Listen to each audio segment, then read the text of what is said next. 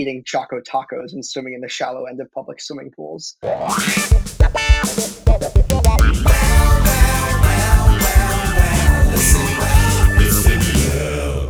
Hello, and welcome to Listen Well, a Lovewell podcast. The Lovewell Institute for the Creative Arts is an arts education not-for-profit where students from around the world have been conceiving, writing, and performing original full-length musicals since 1989. It's November, Lovewell community. That means we're all feeling extra thankful lately, mostly because we get to have a bunch of days off from school and work pretty soon. Tonight, we're back with another episode in our Lovewell Spotlight series, where we sit down to bring you long-form interviews with legends in the Lovewell community. The interviews focus on the artists' past, present, and future, exploring the role the Lovewell method has played in their development as an artist, but also how their own artistry has helped develop the Lovewell method over the years. On October 20th, 2019, we sat down with Lovewell Light Luke Katler, who is currently a co-producer of Slave Play on Broadway, which is the latest critical darling to conquer New York. We spoke with Luke about his journey as a Broadway producer, while also defining what it is a producer even does, as well as learning more about his time in school and his formidable years in Lovewell workshops as a student and staff member. Let's head on over to Lovewell HQ and hop in our time machine for our interview with Luke Katler.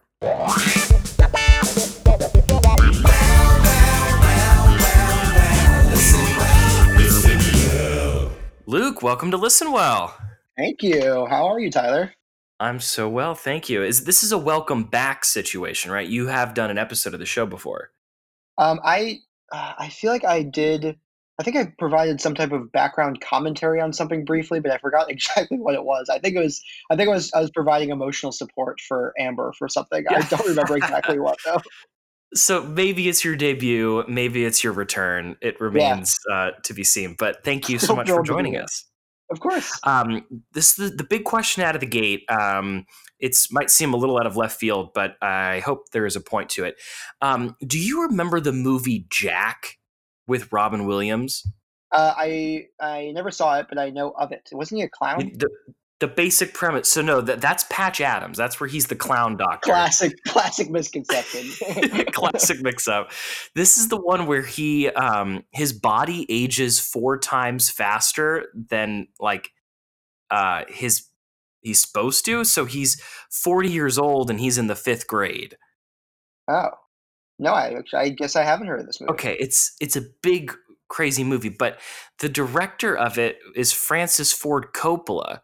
And so the same guy who did The Godfather did the movie Jack. He's had such a strange career, Francis Ford Coppola, but maybe that's a conversation for another time. He also did that really strange Dracula with Keanu Reeves. Yes, the Bram Stoker's Dracula with all those crazy practical effects. We got the official Bram Stoker designation on that one. Yeah, good for him for bagging that one. But I bring it up because Francis Ford Coppola recently joined the collection of older directors who are condemning the Marvel films as not being cinema. And so I think everyone wants to know, do you consider the Marvel movies cinema? Oh my God. I consider the Marvel movies to be an interactive theme park ride more than a film. Or more than cinema rather. I've only seen Doctor Strange, I think, because I heard that that the effects were particularly unique. But I think that to call it cinema, it seems like a collection of famous people who are bantering and then intermittent with action scenes. But that it's maybe an unfair characterization because I literally know nothing about the Marvel Cinematic Universe or very little. Yeah. Well, it's interesting to me of these directors who so Francis Ford Coppola, Martin Scorsese, who are these aren't cinema, and I have no right to say that those people are wrong because they're everyone's entitled to their own opinion. But I find it interesting that people like them who their films were considered not cinema and were controversial and were sort of game-changing kind of movies. I find that interesting that they are now in that position to like call something or to say something is not what others think it is, if that makes sense. No, absolutely, and I think that actually, to that is that the designation of what cinema is. I mean, what they're defining it as, I guess, is cinema as an art form. Whereas, like, I think that in a lot of ways, just to amend my answer a little bit, I think that in a lot of ways that the Marvel movies are the most classic form of cinema in that it is getting people together in the theater to share a common experience of being thrilled by large images on a screen. And so, like, in terms of it being the most artful, sure, maybe not. It's pretty rote storytelling, but it's not to call it not cinema. I think is kind of you have your head up your own butt a little bit. Yeah, right. And I feel like it's like the closest example of like what westerns were like when westerns were at their height, right? Of they were just like popular escapism, and it wasn't until 20 years later that we looked back on it and considered them art. And so maybe that's how long it'll take for these Marvel movies to sort of be considered art for people who don't consider them that already. I feel like any form of popular escapism we look back on from from the black and white era, for example, we're just like, oh, that must be art. They know something that we don't because these movies are so foreign to us. But like so many of those movies, even silent films in particular, that we kind of that I feel like film students nationwide hold up as the gauntlet of high art because they're told through strictly visual means are actually they were popular cinema at the time. You know, they were artful, of course, but like it was through a completely different visual vocabulary that they were playing with. That was very of its time and popular for its time. But for us, we look back on it and hold it to some type of unique standard, similar to, I mean, the Francis Ford Coppolas of the world, like those auteur directors in the '70s. Like they were obviously they were it was very counterculture, very counter to the studio system, but they were in some type of popular conversation with each other that they captured a subset of the population that was looking for cinema as an art form. So that's like their version of cinema is not the purest version, but this is just our. I feel like the Marvel universe is our version of popular cinema that will be looked back on in decades as the art that was definitive of its time and era. I especially love that you brought up of how it is just bringing people back together to have that common experience. And I feel like that kind of thing is more important now than it has been in quite some time of finding some sort of common ground between people. Oh my god, absolutely. I think that that's why when there's so much conversation about whether or not movie houses are going by the wayside with the rise of streaming technologies, it's like I think that we as people are always itching for a communal experience, particularly when it comes to the arts, however you want to define that. And I think that the idea of cinema as an art form is being dumbed down a bit by so many remakes and like by I mean the Marvel Cinematic Universe is kind of a metaphor for just kind of like not good art, but it is a form of going to the movies is one of the most classic ways of coming together as people and sharing a common experience. And you're right, it does feel like it is sort of like being threatened by all of these streaming services. And like when Disney Plus did that Disney drop of all of the like content that's going to be on their platform, it's terrifying because there's so little excuse to leave the house, but all the more important to go out and see movies or do what you're doing, which is going out and creating an excuse for people to go sit into a theater because that experience can't be compromised or replicated at home with a streaming And that's service. also part of the so when I first moved to the city, as part of my I was really excited about potentially moving. I mean, I've been a theater person my whole life, and I was thinking about moving into the film and TV space, partly from like being in New York where theater is so much more prevalent, but also from like a fundamental values perspective, is I think that like there is nothing in today's age that can possibly replace going to the theater as a shared communal experience. Of course, going to a movie theater is one thing, but in terms of like sharing the experience in the room with the actual people who are telling the story, it's so deeply human and irreplicable. Even in I think going to the movies is the next closest thing, but I don't think that they're certainly not mutually exchangeable. No, agreed, and nothing compares to that experience. It's so much more similar to like going to a concert than it is to going to the movies because of how intimate it can feel in those moments. No, absolutely. And so that sort of is a great transition into our first sort of question here, and that's what has it been like living in New York? Tell us about how you got to New York, and how long have you been there, and what have you been doing in those couple years that you've been there? Sure. So I actually hated New York when I was in college. I had no interest in moving here. I thought it was I'm fundamentally at heart a sweet Jewish boy from the suburbs of South Florida. So it was always incredibly intimidating, despite having a social network in New York. And I would come and I'd just be exhausted by day three of being here, and just be like, why would anyone want to live here? Everyone seems so sad, and everyone's wearing black and rushing, and it was like it just the whole mythology of the city was like not attractive to me at all. And so then when I went to college and I committed more to spending my time creating art and being involved in the theater scene, like New York started becoming, in spite of myself, a much more attractive prospect. As well as, so I ended up, upon graduating college, I moved abroad for about a year and a half, and then I was with the intention of coming back to the States, and I moved back to Florida for a few months. I was looking for work in both New York and LA, knowing that I wanted to be in the entertainment world.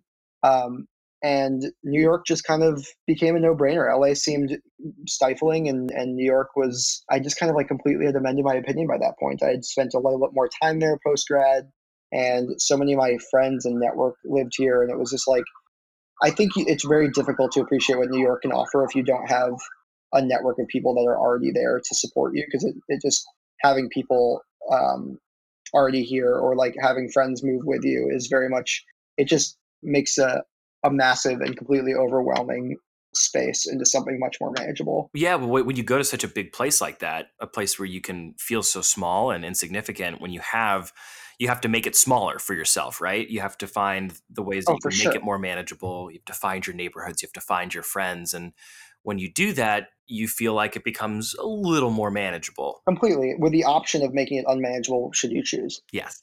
Which is something that's really exciting about the city, is that like once you lock into that community, for me, it's been very much the arts and theater community. There's flexibility outside of that to then say like, you know what, tonight on Friday I'm going to go to a comedy show rather than to go to the theater. It's like that the options exist, but once you lock into a community and you like are actually living a life here, then you can choose to step out of that community when you see fit. But just going back, I got a job at a talent agency in New York, and so I was working in the mailroom, which is like such an old school, ridiculously outdated concept. But it was It's like the most antiquated thing you can do in New York, right? Aside from getting coffee for It's people. actually insane. I mean, that's literally part of the job, and it's like back in the day, it was, like you were a butcher's kid from Newark, and people, and your dad's friend would be like, "Hey, kid, I like the cut of your jib. Come work for me." And then they like go in the mailroom and like steal people's headshots, and like you start your own side hustle, and like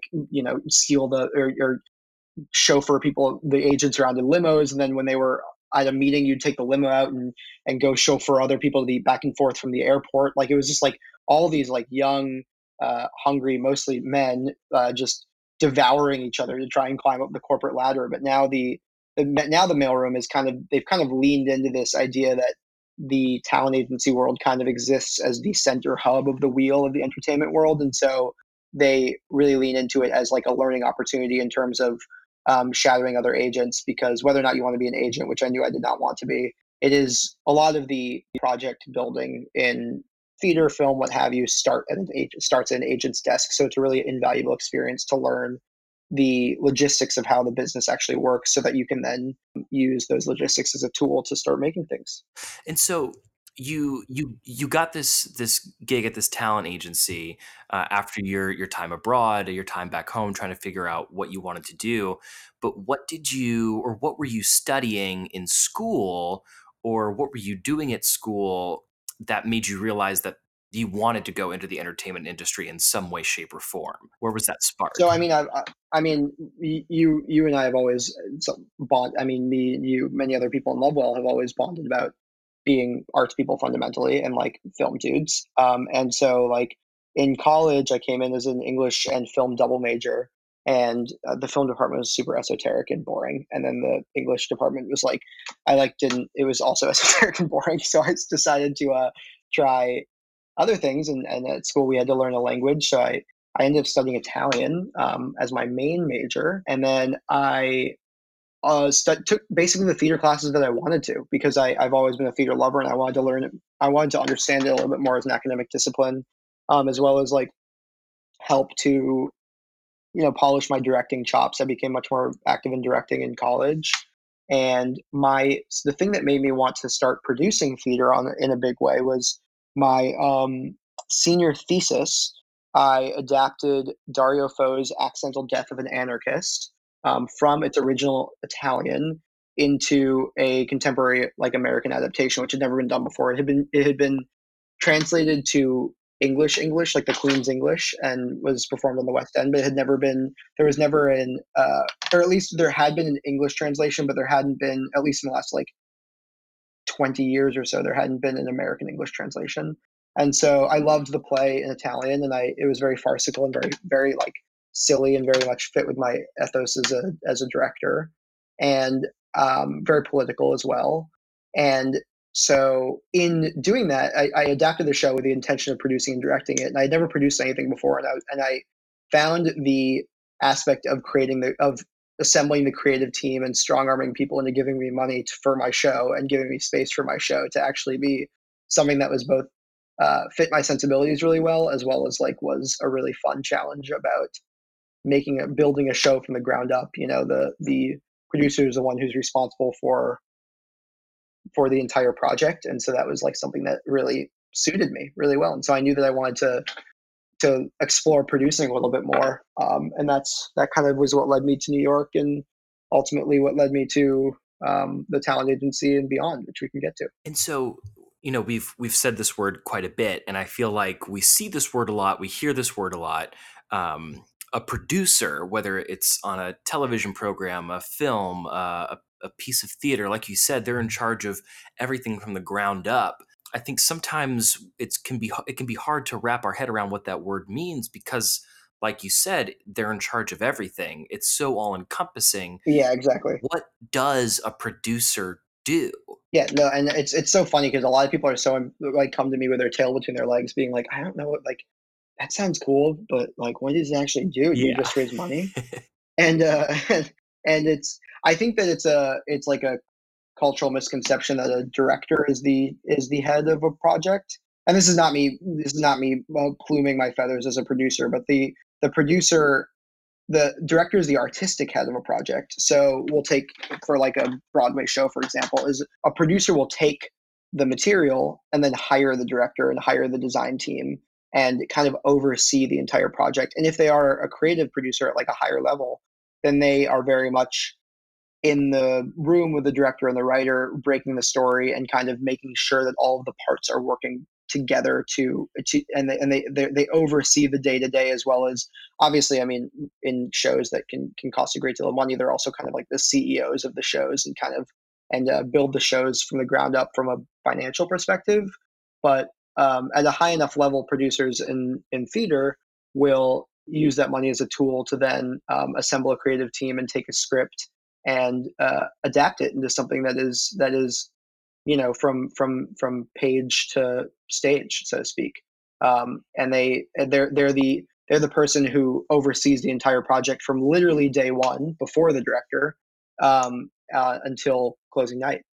And so, in your average day as a producer, you might wake up and have a phone call with a director and then have lunch with the designer while then talking to a theater company about how much it's going to cost to rent a space, to then talking 100%. to a newspaper. It's got to be a lot to deal with. Yeah, I mean, so they hire the marketing company for a show. That's a perfect snapshot of a producer's day, by the way, Tyler. So it's like, and if they have multiple shows in production, they'll also be going to rehearsal, and overseeing rehearsal. They'll also be sitting in, um, they'll be sitting in a writing meeting with story points on a big whiteboard and deciding along with the writer and the director if they're conceiving a musical from scratch.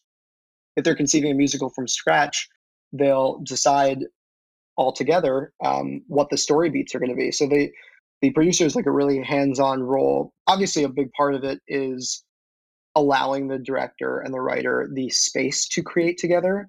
But the producers, which is like it's a huge, obviously, like, you don't want to be a producer who considers themselves a quote unquote considers themselves a quote unquote creative producer who is then going to drive the ship creatively.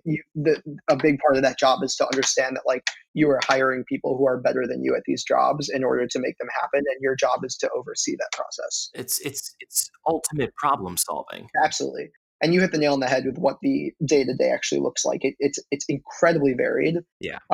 and it's truly different every day. But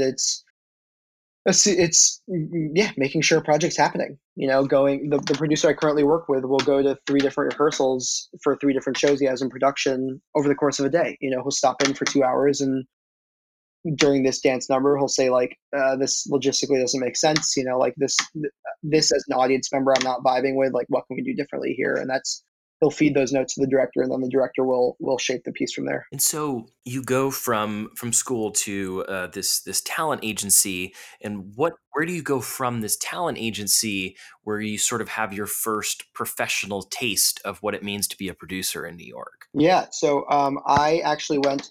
So I was in the mailroom for about 6 months, and then I worked for a theater agent in the talent agency's theater department. So there was about 7 theater agents, and there was only one person who actually represented actors. All the other theater agents represented directors, choreographers, and playwrights. Most of which were at like the Broadway, off Broadway level. And so my boss represented. She was kind of an elder stateswoman in terms of like her knowledge of the theater industry, and so like she acted as a producer in a lot of ways in which people would come to her for advice on how to make a project happen from the ground up, which is kind of atypical for agents represent the creatives who then and then like work out the like artist deal on a commercial project. And so like she did that as well, but she also acted very much as a producer in terms of like basically advising how to make projects happen.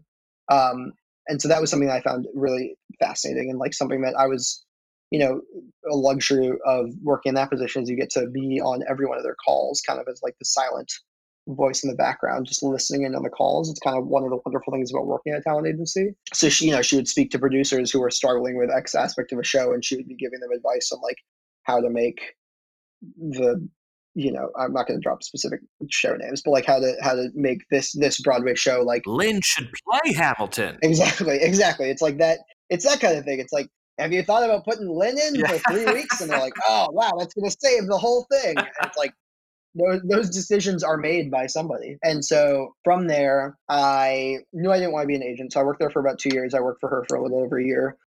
Um, I knew I did not want to be an agent, and I wanted to use that experience there as a jumping off point to start producing. And so I started working for a Broadway producer who her name was Barbara Whitman, and she produced Fun Home. And so I was her associate producer and just kind of was like helping her on her day to day. She had some other projects that were swirling about. And I worked for her for about 6 months. And then now I work for a different producer. His name is Scott Rudin, and I'm his theater assistant slash associate, and I work with him on all of his various projects, as well as I'm a producer outside of that, Yes, working on my own projects. and so you gained all this experience. Now you've seen how people do it. You see the things that you like, the things you don't like, and is the first sort of producing project that you take on your own, is that Good Cooks, or did something predate this? Yeah, so that was, I'd say, Good Cooks in terms of like my experience in New York. That was the first thing that really like my friends and I built from the ground up, um, from a creative standpoint and like a logistical standpoint. Tell us all about it. Good Cooks is a comedy show that I produce and host in New York. We actually have our anniversary show this coming Thursday. It's going to be our 12th show that we've done in New York. Ooh, tickets now on sale. I know, right? Goodcooks.com. Yeah. Actually, I don't even think we have a website. Go to Facebook, go to my Instagram. So we do a show every month that's a completely ground up organic sketch show that is completely new every month. And we invite on somebody in the food world, whether they be restaurateurs or publicists or cooks or whatever it may be, or sommeliers. We have a lot of sommeliers on, and we interview them about their work and their passion and how they actually ended up in the food world, and what their day to day looks like. And then we write comedy sketches and prepare them with a. We have a wonderful group of like 20 collaborators who we write and perform with, and we write and perform these sketches that kind of both celebrate the person who is our guest for the evening, as well as we interview them, and we it's just a celebration of food and fun and theater and comedy, and we offer the audience food samples as well of whatever it is the guest is hawking. It's so brilliant. I mean, where does that idea come from? Because it seems like it's the perfect sort of fusion of your personal interests, of your love of comedy, theater, and your love of Italy, which is so much about the Yeah, food that's there, right? So who comes up with that idea? exactly. It was a no brainer for me. Yeah. So I do it with two of my friends from school, and one of the origin story is that one of my friends wanted to do a food podcast in which rather than watching a cooking show, you listen to a cooking show, and so you like listen to what lettuce sounds like or what salmon sounds like. And I was like, that. She pitched this idea to me, and I was like, I love you, but that's inane, and I do not like it. I would listen to one episode. I would listen to the intro and say, "What is this?" and turn it off.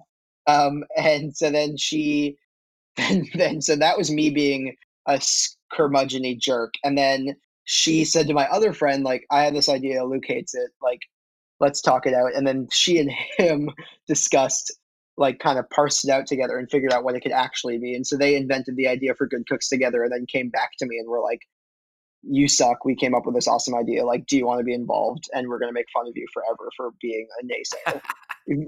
Let it be known. Don't yuck someone's yum until you have a yum to one up them. That's going to be our new T-shirt this summer That's for Lovewell. don't yuck someone's yum until you have a Yeah. yum to one up them. That's in the spirit of Lovewell. That is you being a good producer there too, right? Of like you have taken in an idea and you've seen that it has some nuggets of interest in it, but that it's not quite there. And you were sort of doing what you're supposed to be doing, which is go back to the drawing board and then I'm in. I, absolutely, and I'm obviously like saying it partly in jest and like giving myself short shrift. Like they came back to me with an idea that was a little less fully formed, and I was like, okay, I'll take it seriously, and I like asked them questions to help parse it out. And that is what a producer does. Is it's like the most useful weapon in a producer's armory is their taste and to trust their taste and to know what they appreciate as an audience member and what kind of art they want to support and what kind of art they think is important to bring into the world. And so like I've refined my taste over time, of course, but like if I hear an idea that I think that does not vibe with me, I'll either say that's not for me, or and that is a great idea. It is not for me. It is not of my taste. Or I will say that is a great idea that is of my taste, but let me help you develop it to make it. Um, my taste is not the end all be all. Let me help you develop it to make it more accessible to other people's tastes as well. You know, like the nugget of idea is there.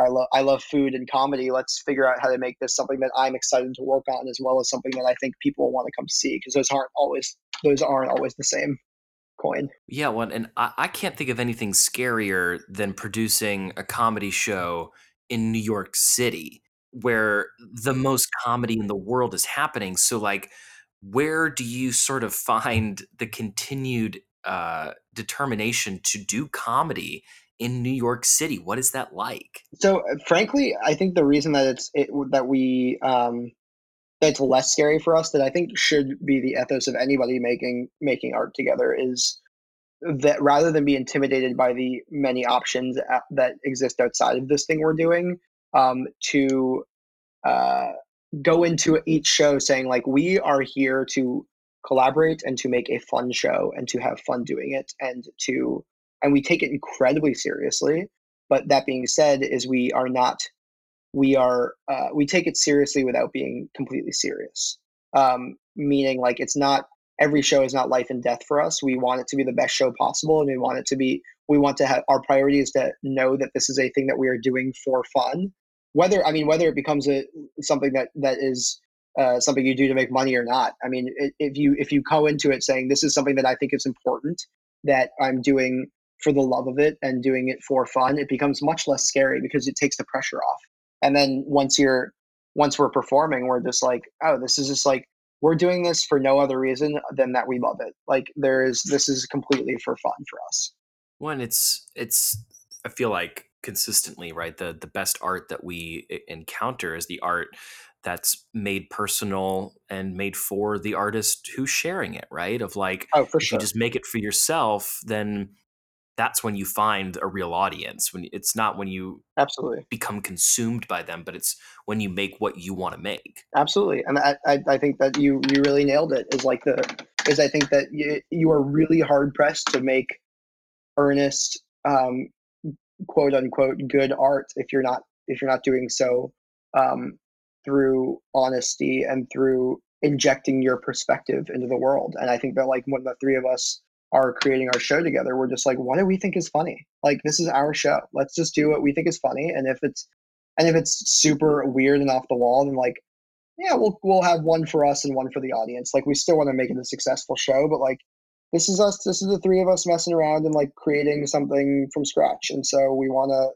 to keep that in mind every show, even though our shows are can be quite large. We've had between like 40 and 80 people come out to any given show. So like the stakes are high in that respect, but it's not it's something that people are we're here to celebrate being silly together. Well, and you also have, and I wonder if you feel this, but it seems like you sort of have this advantage going into projects like this because you've essentially been doing what you just described your whole life since you were a little kid with Lovewell, right? I mean, with what we've done, with what we did as students and as staff members of just um, being with your friends and playing around and making something that's meaningful to ourselves and then sharing it with people, right?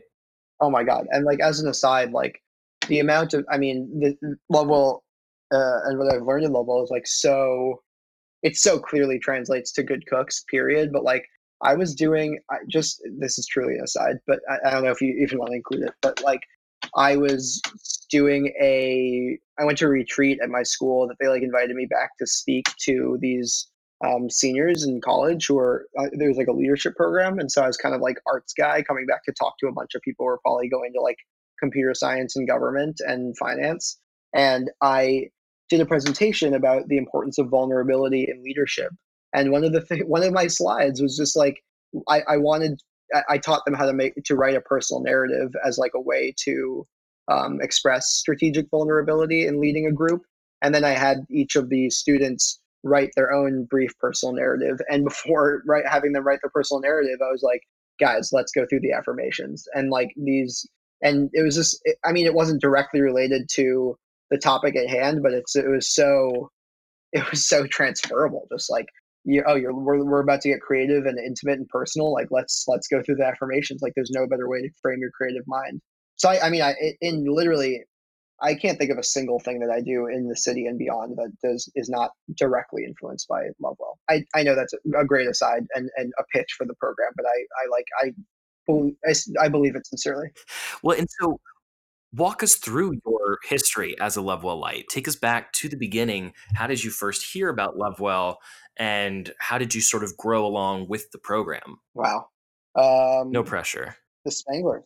No, for sure. I mean, there's definitely I think it was Dory and probably Eric at one point, but Eric Flemons and Dory Spangler. But we they just had described. I was just kind of a arty weirdo kid, and they were just and we were I was friends with Dory, and they were like, "Let's you should think about doing this program." And I was doing kind of like a like day camps around South Florida that were fine, but weren't as creatively fulfilling as I would hope they would have been.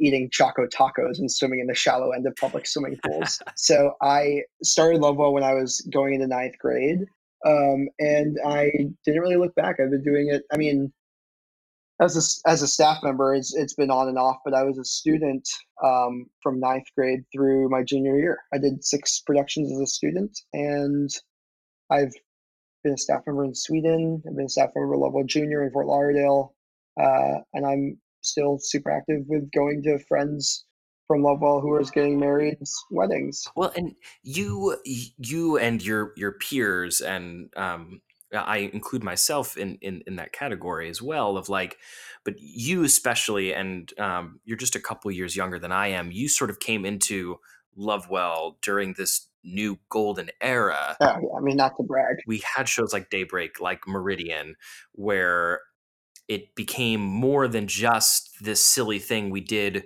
with our friends that had meaning, but also we were able to translate them into stories that have connected with audiences in ways that shows had not yet up to that point. Absolutely. And so how does, you talked about you personally being this curator of tastes, but how does your taste evolving as a young artist, how did Lovewell affect that, and then how did you see yourself affecting Lovewell as your taste grew and developed through those years? That's a really great question, and I think the best. I mean, just taking the Daybreak and Meridian example. I mean, Daybreak as a as a really a problem play in terms of like exploring a societal ill and then talking about it through storytelling, through fiction. I think that was one of the. I mean, obviously, I've always been a film buff, but like in terms of the theater, like that was one of the few. I mean, that was the first thing I'd ever created that felt particularly political. And obviously every level show I've been involved in has many things to say, but this was like we kind of decided collectively like our prison system is broken and we need to figure out our way to express that idea. And so that was one of the first real times that I found that my political, not like electorally political, but like my political and social ideas could be expressed through creating something that by all accounts is frolicking, musical theater. And so it was, and so that's when I went to college. I mean, I've always been curious about social politics, and I ended up studying. I actually was a history major as well as an Italian major, and that's I take theater as a way to contextualize big social questions incredibly seriously, as evidenced by my major, which was like about is about kind of sticking truth to power and the corruption of the police, and it had a lot of different social ideas behind it, which aren't worth getting into. But like it was very much it was I was using theater. I've always been really interested as a result of my time directly from my quote unquote golden era at Lovewell to um, say something with the fiction that we're creating.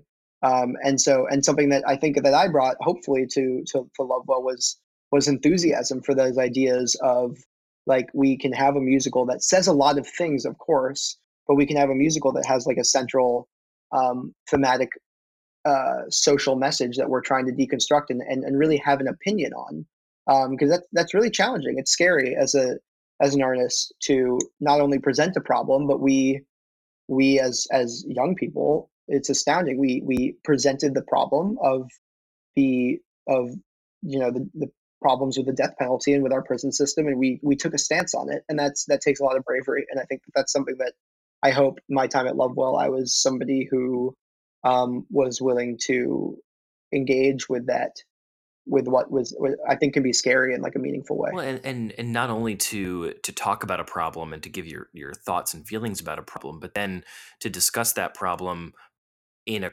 creative way and by telling a good story, right? Of like, Absolutely, yeah, yeah. That's what I mean. It's just like telling it through fiction to contextualize it and make it much more digestible. well, and then so as a young person with the socio-political beliefs that you have, that you're developing, that you're growing, what is that like as a eighth, ninth, 10th grader? What is that like sort of speaking those things into the world for the first time? And like, why did you feel okay doing that in a Lovewell workshop? My early years at Lovell in particular were much less. I had much less of a social mind in terms of like or like a social political stance that I was curious about putting into the world. So like, but I think that the extent to which I felt supported by my peers in Lovewell creatively allowed me to comfortably explore that social political lens over time. So it started as like I was very honest to myself when I first started there, just like as I loved being like the comedic supporting roles. But then as I grew up into an adult, I started developing political opinions. Like that level of support of people laughing at my antics really extended um, beyond just creating something fun together, which is obviously important, but it gave me the courage to not only create something fun, but also um, to lean into having something to stay and taking a stance as an artist. which was really, I think it's something really unique about Lovewell is that like you can, because a lot of people start when they're very young, um, and then they grow into their political beliefs. And political is very used very loosely. I just mean like their opinions on their perspective on the world. Lovell creates this space where you can further explore it from day one in eighth grade, where your politics are much more simplistic, to when you're a senior in high school and you're coming of age as an adult in the world. Do you feel like you have been able to continue to find spaces like that where you get to safely share what you're saying, or now that you are sort of in this more professional world, how have those rooms changed, or are they more similar than they seem? It's such a luxury to be able to exist in that space of safety. I mean, a big, definitely in the. I mean, I work in the arts, so like it's a lot of that community creates spaces socially where people can explore these ideas, and talk earnestly about their political positions. But like I would say at work, like in the professional world, it's really it's difficult to find spaces to further explore those ideas and like earnestly feel supported by a community in like coming into your political opinions. So like a lot of my time working in New York, my perspective on the world has changed a great deal, but a lot of that is working and then digesting with friends and family about what I've learned that day. I would say it is like it's something it is a real luxury the to really bear down and do that grunt work in Lovewell of like self actualization through the support of everyone around you being excited to watch you do so. Well, now that we're a good ways into our conversation, let's get to the reason for the season, and that's the fact that you, Luke Katler, are a producer on the new Broadway show Slave Play. Yes, I am. It's true. It's very surreal. I was, jaws all on the floor when I heard about it and when I saw, and it's so exciting for me as someone who lives very far away, um, and has had like his eyes and ears sort of following this play for a while, of being very interested in it and its sort of journey to the Broadway. But before we sort of talk about its journey, can you tell us a little bit about what Slave Play is for our listeners? Of course, and I'm smiling right now because it's truly the most indescribable piece of art to ever Yes, exist, which made it and very we have to difficult do it on a PG to pitch to podcast. people. And yeah, so it's about people in time. No, Tyler, I imagine that you empathize with me that this is like it's truly very difficult to Yeah, describe. But essentially, it is a the simplest way I can describe it is it is a story about three interracial couples and how their relationship dynamics serve as a metaphor for America's legacy of racism and I slavery. think that's perfectly said. Legacy of racism as a result of originally of slavery, but obviously over many other things throughout the years. I think that that's very, like I said, very well said, and based off what I've been able to read, and I've not been able to read the play yet. I would love to get to read it if I don't get to see it myself at some point. But it's, it made some big splashes when it was downtown. It's The playwright is Jeremy O. Harris. Um, Hmm. it's at the Golden Theater right now, and Yep, it's because of those things, because of these sort of hot button, very volatile things that it discusses, and it does so in very shocking ways. It's made people respond to it in a way that seems very purposeful for what the playwright's going for, right? Of It's supposed to be a little bit of a absolutely. shock so we can see these things that we're uncomfortable talking about. And it's just such a brilliant way to talk about these things that it gives me goosebumps, just even today, going back and reading some of the reviews of it, of just how cleverly written it is, and from what I've read, how well performed and designed and acted it. And it goes it to just to your point, like it is shocking in many ways, but not ever to the point of exploitation where it's actually turning people away. It is shocking as a way to wake up the audience to the issues being discussed, and it has these shocking moments that I think very much toe the line into unacceptable and inappropriate, but very much as a way to um, break down an audience member's preconceived notions or comfortability level, really, with the topics being discussed, which are, let's just, I mean, from the most macro perspective, racism in America, and many other things branch off And from there. so, how does a play like this make it to Broadway? And when you think of your typical shows that make money on Broadway, or the typical audience members who go to see Broadway shows, how on earth did you all manage to get this show where it is now? So that's a wonderful question, and I will answer it as briefly as I possibly can.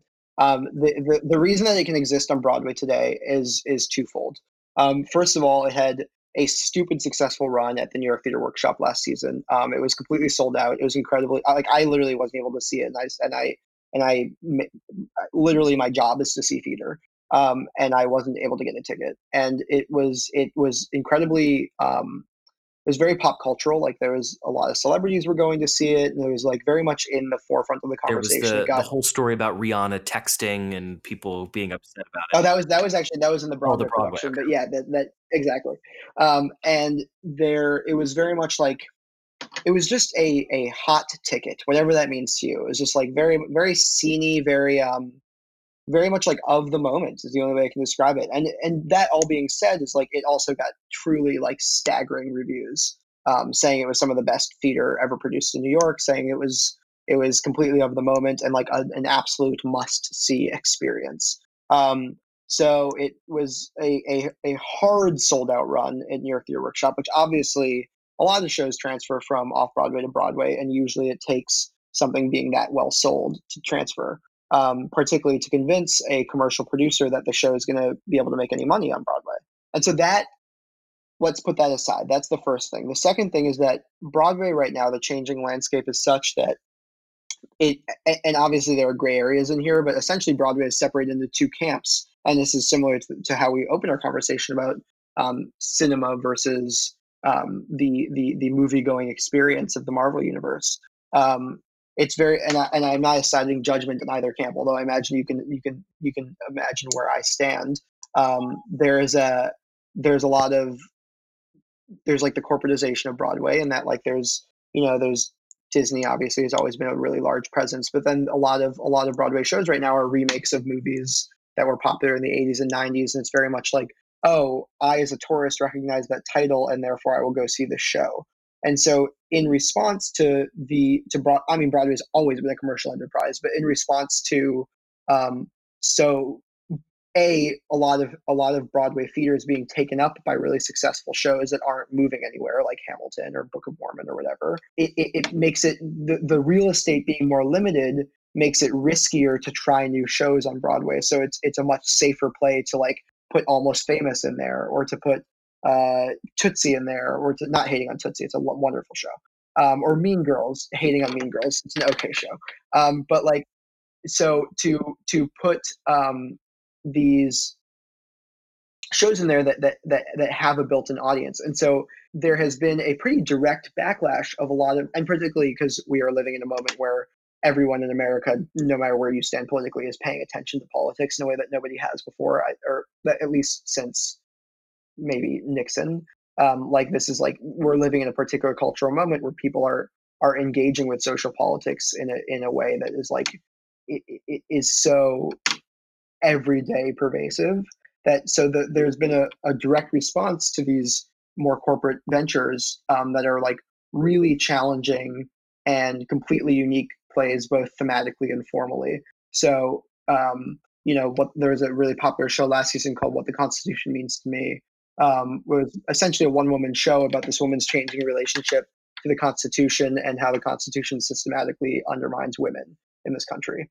And it was, by all accounts, that is not a show that should have gone to Broadway. It was a one woman monologue about the Constitution. Like, it sounded like an absolute snooze fest. But it was, once the show actually, like, and it was pitched, or like the log line is that it seems like a TED talk. But then you see the show and you read about it, and it was truly astounding. It's a wonderful, wonderful show. It's so personal and so unique for what Broadway is and has been historically, and it was a massive success.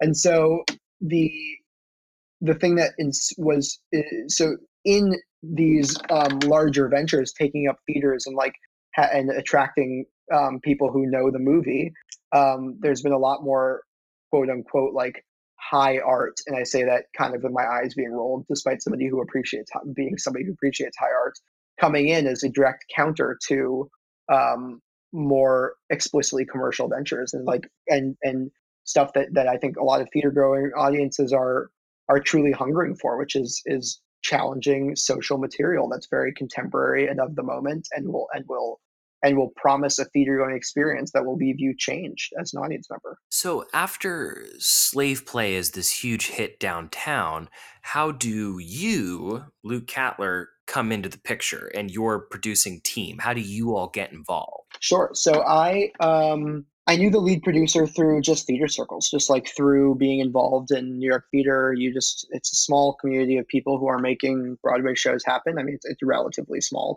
in comparison to like the film industry. So I just knew him through mutual friends. His name's Greg Noble, and he and I got lunch one day, and we just like really liked each other. And I was like, we should be in touch. Like, I would love to work with you in some capacity. And he reached out to me about a month later and was like, listen, I'm transferring Slave Play from off Broadway to Broadway. I'm trying to create like a young, socially minded producing team. And I would love for you to be involved. I think that you'd be a really valuable addition to the team. And I was like, absolutely. I've heard such wonderful things about the show. Let me read it and see if I vibe with it. And I, of course, did. It's objectively astounding, but obviously that's not objective. But it's a flooring work if you like that kind of thing. And I said yes immediately upon reading it, and I was responsible for raising money for the show, a significant amount of the capitalization. And how do you do that? How do you raise money for a show? I mean, I can't raise money to save my life, It's so difficult. literally. So a lot of young producers will be basically strictly money raisers on a show to kind of get their credits up, so then they can start doing their own projects at like a larger level, at a commercial level, which is obviously part of my long term goal.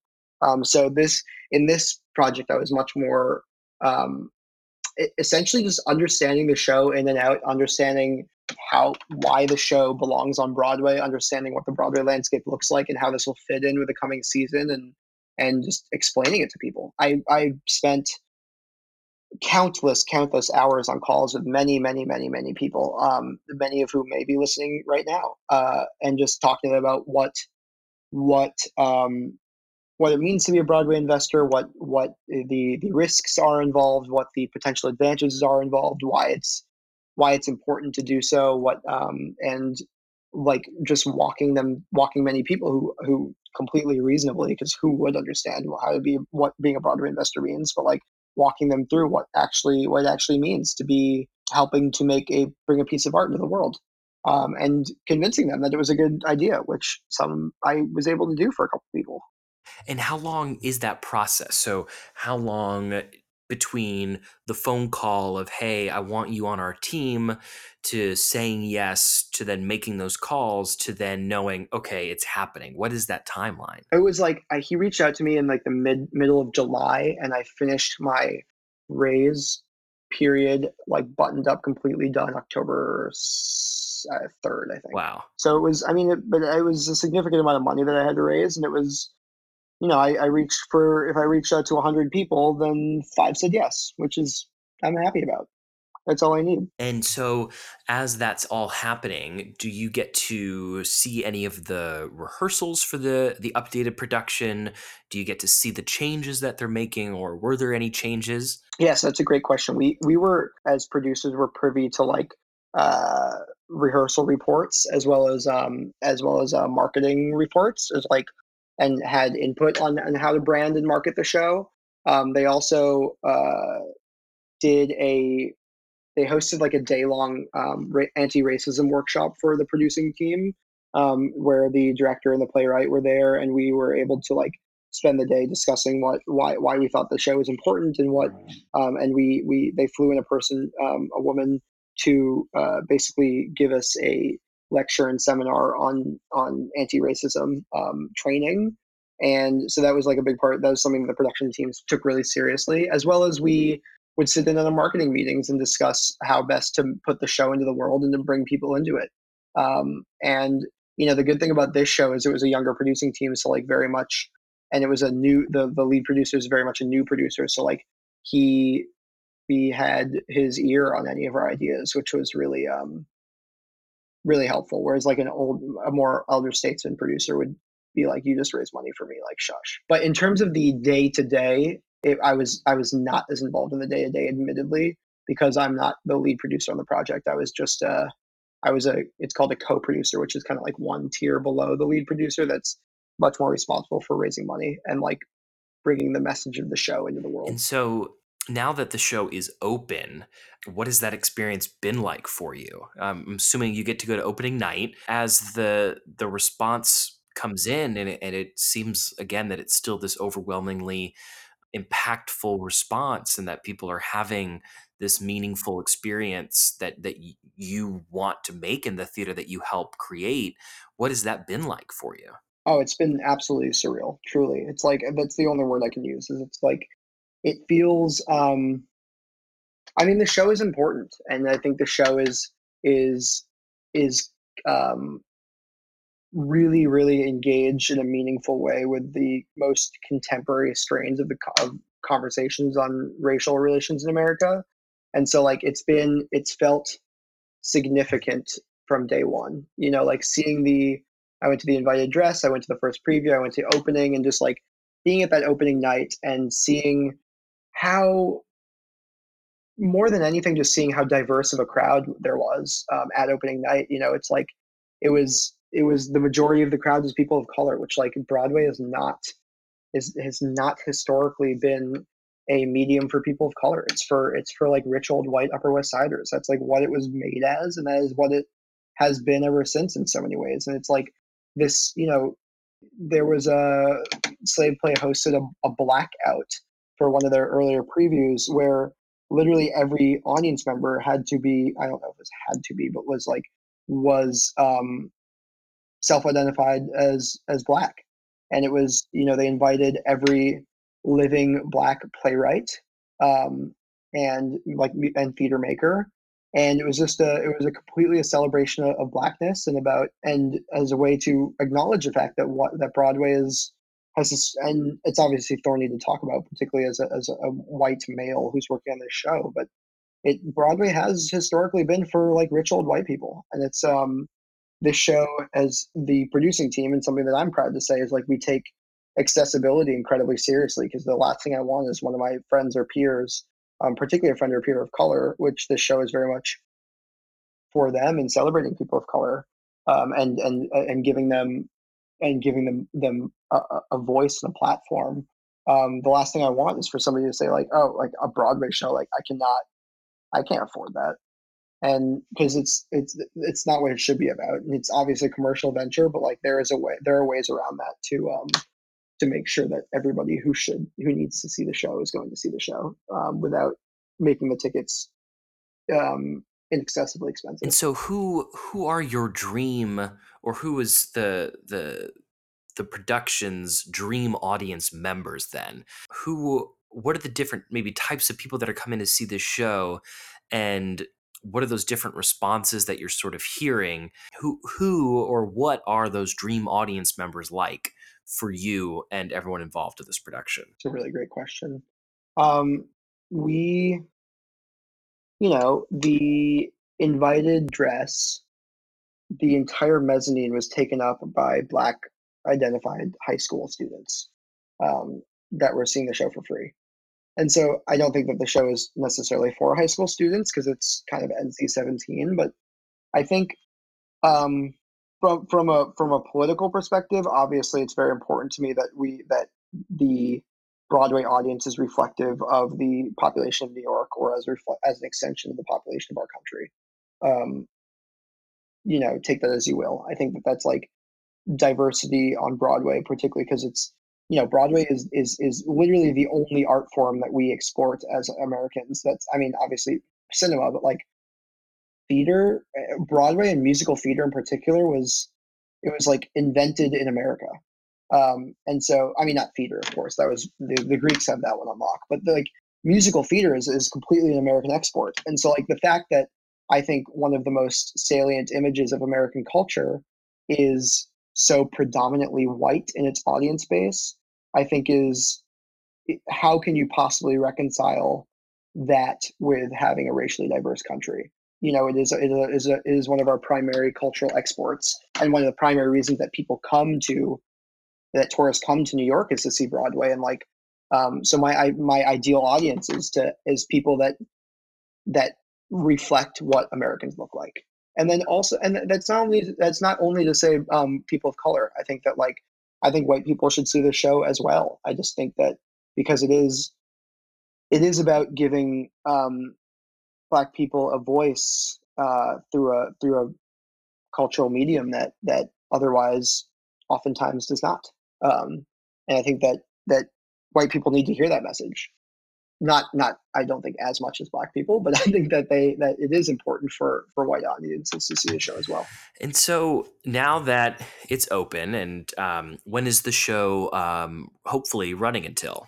January 19th. That's a nice healthy run then, huh? I know, and we actually just announced a 2-week extension by popular demand because the show has been selling so well. So we Congratulations. thank That's you. exciting. So we it was 17 weeks and we just extended to 19 weeks. So it's going to the January Amazing. 19th. And what's next? I mean, what's the next? Do we have a next project? Do we have something that we're Great aspiring question. to? Always searching. What's next on the docket? I am working for a producer who is producing he's producing the revival of Music Man next season. That's with Hugh Jackman and Sutton Foster. He's producing West Side Story, um, the revival on Broadway next season. He's producing Lehman Trilogy, which is a wonderful play that's transferring to Broadway from off Broadway next season, as well as a revival of Who's Afraid of Virginia Woolf, starring Laurie Metcalf. So that's like those are obviously like large scale commercial projects that I'm going to be actually working on pretty intimately because he's the lead producer and I'm his theater assistant slash associate. So it's going to be very much all hands on deck for those So next you're year. in it. You're getting your hands dirty. Bro, my hands are filthy. I can't even begin to tell you. So as we sort of start to wrap up the conversation, anything you'd like to plug? Please follow me on Instagram. Follow Good Cooks on Instagram at Good Cooks NYC, GOODCOOKS NYC, so that you can find our show dates and come see my show. It's super fun and super low key, and tickets are $10, and you'll be among good company, and you'll get free food. Well, food for $10. And then go see. Oh, well, it's going to be closed by then, but go see if you're in one of the 28 states where it's touring. Go see Mr. Jared Korak's production of The Pout Pout Fish through TheaterWorks USA, and you can look online to see if that's coming to a state near you. It is coming to South Florida, and I think at a few different locations. So, especially if you're one of our South Florida listeners, give that a look. And where hopefully we can talk to Jared about that experience in the coming weeks as well. Luke, thank you so much for joining us. We always end with this question, and that question is: what is the one piece of art you would want our listeners to check out right now if they could? We're talking movies, podcasts, albums, something that they could book, something that they could from their phone at the store pick up and enjoy and digest. What is that one recommendation you want to make for our listeners right now? May I say slave play, or You is that too you on the cannot nose? say slave play. You know what, Tyler, you're gonna love this one. I would recommend reading Blasted by Sarah Kane. Yes. That is a play that exploded my brain and made me want to work in theater for the rest of my life, and I would highly recommend it to anybody. you have a strong stomach. And do you know where our listeners could pick that play up? Talk to me. Great. Okay, so Or you can, I mean, you can find it at any drama any bookstore. drama bookstore or call Luke Katler at 954. Yeah, no, that's fine. You can give my cell phone. I don't care. Email me, whatever. Find me on Facebook. And we'll be sure to put links to tickets to Slave Play and Good Cooks in the show notes. So you can just go ahead and open your episode back up on your phone and click any of the links to check out what Luke is up to. But Luke, thanks so much for joining us, buddy. I really appreciate it. Of course. Thanks, Tyler. That was awesome. Thank you all for joining us for tonight's episode of Listen Well, a Lovewell podcast. Special thanks again to Luke for joining us at Lovewell HQ for our great conversation. Be sure to subscribe and we will save your seat for next time. Until then, this is Tyler Grimes reminding you to listen well, create well, love well. Good night.